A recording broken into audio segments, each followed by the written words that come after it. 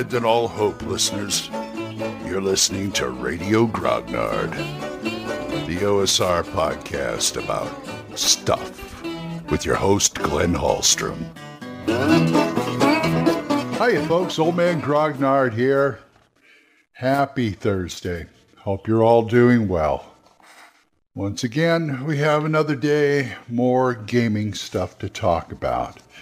And as I said last time, I've got some reviews to do, so I got to get reading. And I got a couple more adventures coming in the mail, so they're going to go in the pile too. I'm starting to get into the review mode again, which is good, because I'd like to do more videos, do the best quality. I always have a problem with my equipment. I just can't get the quality that I'd like to, that I've seen in other videos. Like my friend Heath, who does Serial at Midnight, which is a review of mostly DVDs, Blu-rays, comics, and other things like that. His always look gorgeous. Mine look as good as I can get them. So I hope, I'm not trying to apologize or anything, but that's the way it goes. Anyway, I want to talk today about combat maneuvers versus skills and special abilities in other games. And we'll talk about that after this. Okay, before we get into the topic at hand, I have a voicemail from John Allen Larch of the Red Dice Diaries. Go ahead, John. Hey there, Glenn. It's John from the Red Dice Diaries. Just been listening to your Everybody Have Fun Tonight episode. And I've got to say, when you were talking about chatting with your roommate, sort of leaning over the railings and discussing what was going to go on, that brought back some memories to me. I remember we had a period of time where me and a few friends were playing in a game run by a GM. And the game was, let's be charitable and say, not brilliant and not going well. And I remember many a time where as a group of players, we were like, oh, we don't want to upset the GM by saying, oh, your game's a bit rubbish. We want to be a bit constructive, but how should we best go about sort of framing that? Because obviously we don't want to upset anyone. And I remember as a group of players, we're still outside having a cigarette or whatever, like leaning over the railings outside the apartment and having what sound like very similar chats to the ones you were having with your roommate. Anyway, nothing deep or any further in the message, just sort of leave you a quick one to say that it brought back some memories to me. Love the episode, dude. Keep up the good work. Take care. Catch you soon. Thank you, John. I appreciate it. Yeah, I've had talks like that over the years too. I've had people have to put my head on straight for me once in a while, and I'm sure this seems like a common occurrence to some people. I mean, I have to learn somewhere from somebody, so. There's that. Anyway, thanks, John. I appreciate it. Always a delight. Now, what I wanted to talk about, which I'm going to talk about. Okay.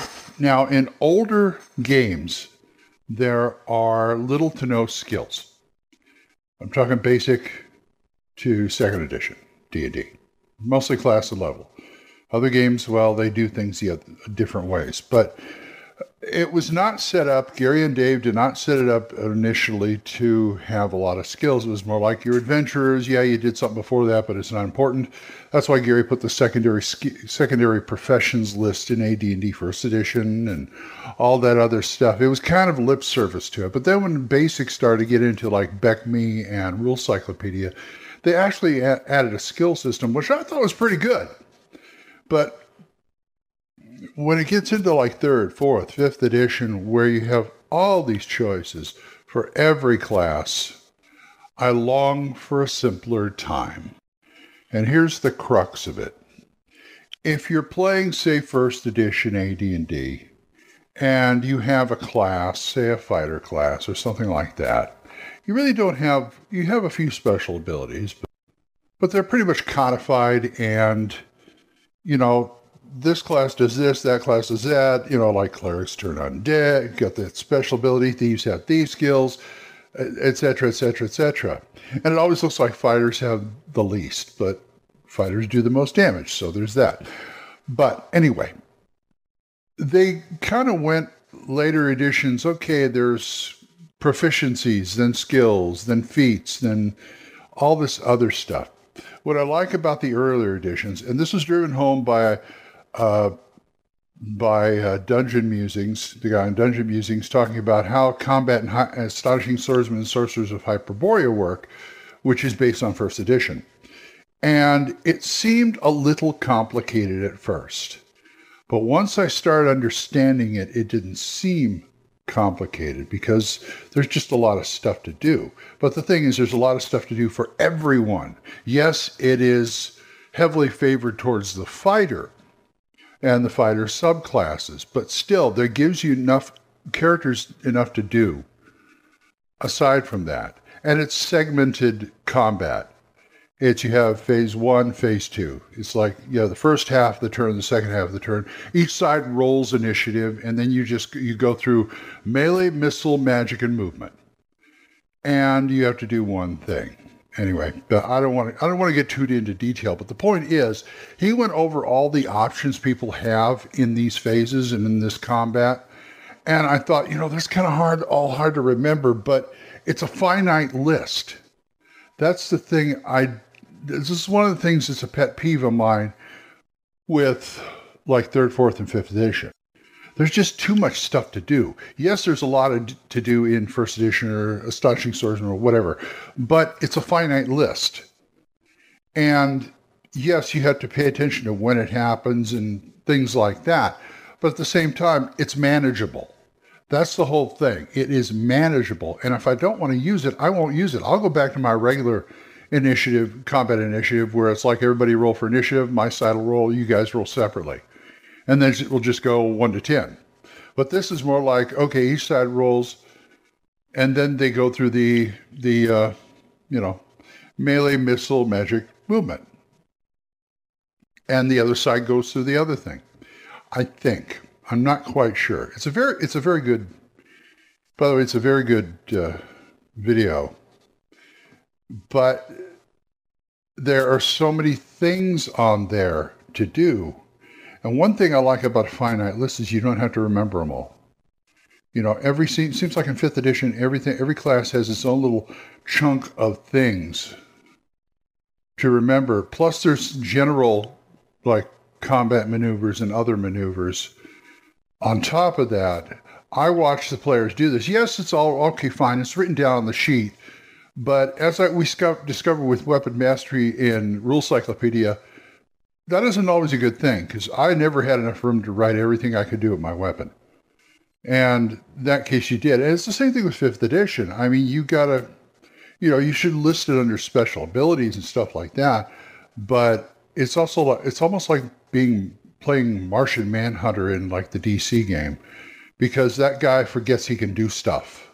Because he's got so many things he can do, he forgets he can do stuff. So it comes to that point with me. And I like a finite list that way. Yes, there may be 15 things on it, but there's just 15 things on it, not 15 over here plus 10 on general, plus my class abilities, plus this. And, if I was GMing 5th edition, I would feel the same way, because I got to remember all this crap for not just one character, for a whole bunch of NPCs plus monsters who have their own special things. And I'm not poo-pooing special abilities, because monsters do that, but it's like, legendary actions, come on.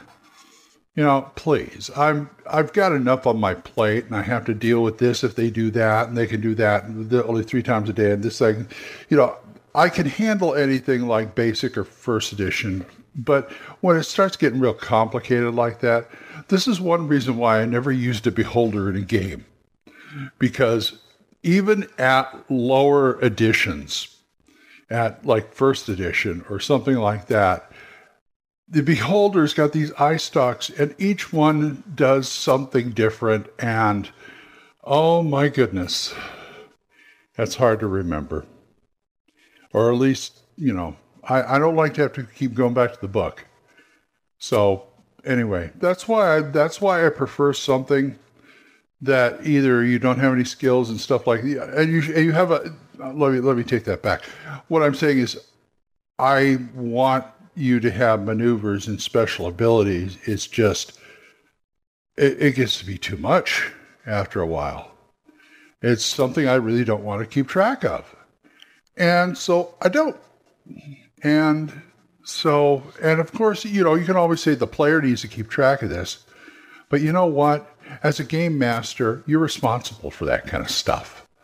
In other words, do you trust your players? You should. They should trust you. You should trust them. But there are a lot of GMs out there who don't trust their players, so they have to constantly monitor them that way.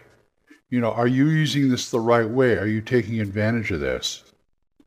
I had a roommate who we're playing second edition. He wanted to play psionics. I told him, look, I don't like psionics, but if you want to play a psionicist, I'm going to expect you to keep track of it. I will look at the psionics rules. I will look at them, see if I can get a basic understanding. But if at any time I think that you're abusing the rules, I'm going to call you on it. We're going to do an audit, or I'm going to audit you right there. And if you aren't, I'm going to take it away from you. I am. And he understood that. I mean, you're going to be making a new character then. He understood that. So that's how I work it, because you got to give the players some work too. I mean, if they want to play this thing so bad, they're the ones who try to keep track of it. But at the same time, you have to have a working knowledge of it. That's the problem. You have to have something of a working knowledge of it, even if you don't agree with it, just to keep them honest, just to make sure they're doing it the right way. I know this sounds kind of anal, but, it's part of the job for me. So I've said my piece, so I'm going to start my day. So if you want to talk to me about this or anything else, oldmangrognard@gmail.com, or if you're on Anchor, drop me a voicemail. Thanks again to people who help support me. You too can too. Toucan Sam. No. You could, because we're monetized, so as little as 99 cents a month, you too can help support this program. And I would thank you. Like I'm going to thank these people: Jonathan, Oliver, Gilbert, Juan Carlos, Daniel, Dan, Benjamin, Jason, and John Allen. Thanks, guys. Don't forget Dan Gregg's Young, Y-U-N-G, Grognard podcast. Mark C. Walring's The Yawning Albert podcast. Big John Allen Large's The Red Dice Diaries. And Eric Tinker's Tavern Chat. So until I see you folks next time, keep the dice warm, and I'll talk to you later. Bye-bye. Questions? Comments? Send them to oldmangrognard@gmail.com. We'll see you next time when Radio Grognard is on the air.